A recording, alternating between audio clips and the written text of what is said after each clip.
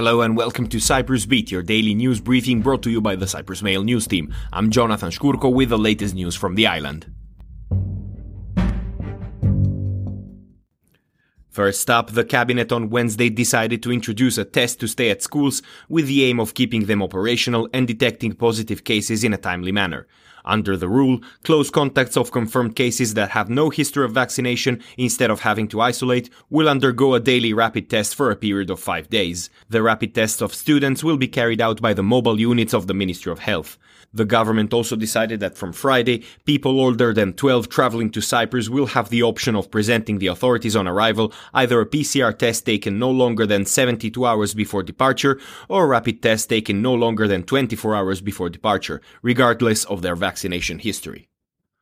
Meanwhile, a bill for the creation of an independent authority against corruption is expected to go to the plenum on January 27, but a raft of amendments that were proposed by the parties and the Bar Association on Wednesday now threaten a new delay. While the bill had been taken to Parliament before Christmas for a vote with just one amendment proposed by the Green Party, the vote was postponed. Suddenly, said the chairman of the House Legal Affairs Committee Nikos Tornaritis, there was an avalanche of amendments, suggestions and observations from the political parties and the Bar Association. The deputy said he asked the Justice Minister to incorporate the changes prior to the vote on January 27. Deputy Attorney General Savas Angelidis said, however, some of the amendments would require changes to the Constitution and that massive study would be needed for this to be done.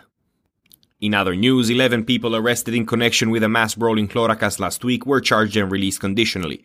They will appear at Paphos District Court for a hearing on February 24th, police said on Wednesday.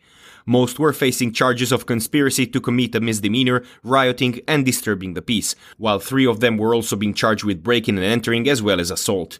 The court decided €15,000 for each suspect, who will also be placed on the government's stop list, prohibiting them from leaving the republic.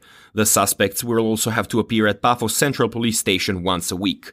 4 more people, aged between 19 and 31, were arrested in connection with the same case on Wednesday.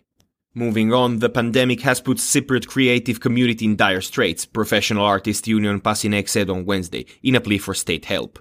In an open letter, the union said that 2 years from the outbreak of the pandemic, it still finds itself having to provide food for some of its members with the help of organized groups and charities. It now finds itself unable to help members financially without the support of the state. 2 years of destitution are too long, said Pasinek, adding that the new wave of the pandemic has destroyed any hope of recovery, closing venues and cancelling performances. Elsewhere, a 32-year-old was arrested on Wednesday for making threats against the principal of a primary school in Emba, Paphos, regarding the COVID measures. Deputy Chief of Police Michalis Ioannou said the school reported that the suspect, a parent whose child goes to the school, called around noon on Tuesday demanding to speak to the principal. He then made threats that he would go to the home of the principal and cause harm to her and her children.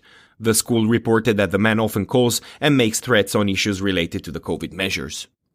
And finally, British Bases Police Sergeant Loucas Panayiotou has been awarded the Overseas Territories Police Medal by the Queen on the New Year's Honours list. The police veteran of 30 years was honoured for his outstanding work and dedication as community sergeant for the Western Bases, which made him a prominent public face of the police. Panayiotou was described as routinely going the extra mile by supporting charitable and community activities to make a difference in the lives of children, young people and disadvantaged groups. Over the past decade, his team's work transformed lives and raised over €500,000 for charitable causes. And that is all we have time for today. Thank you for listening. Cyprus Beat will return tomorrow. In the meantime, for more news, analysis and content, please visit cyprus-mail.com.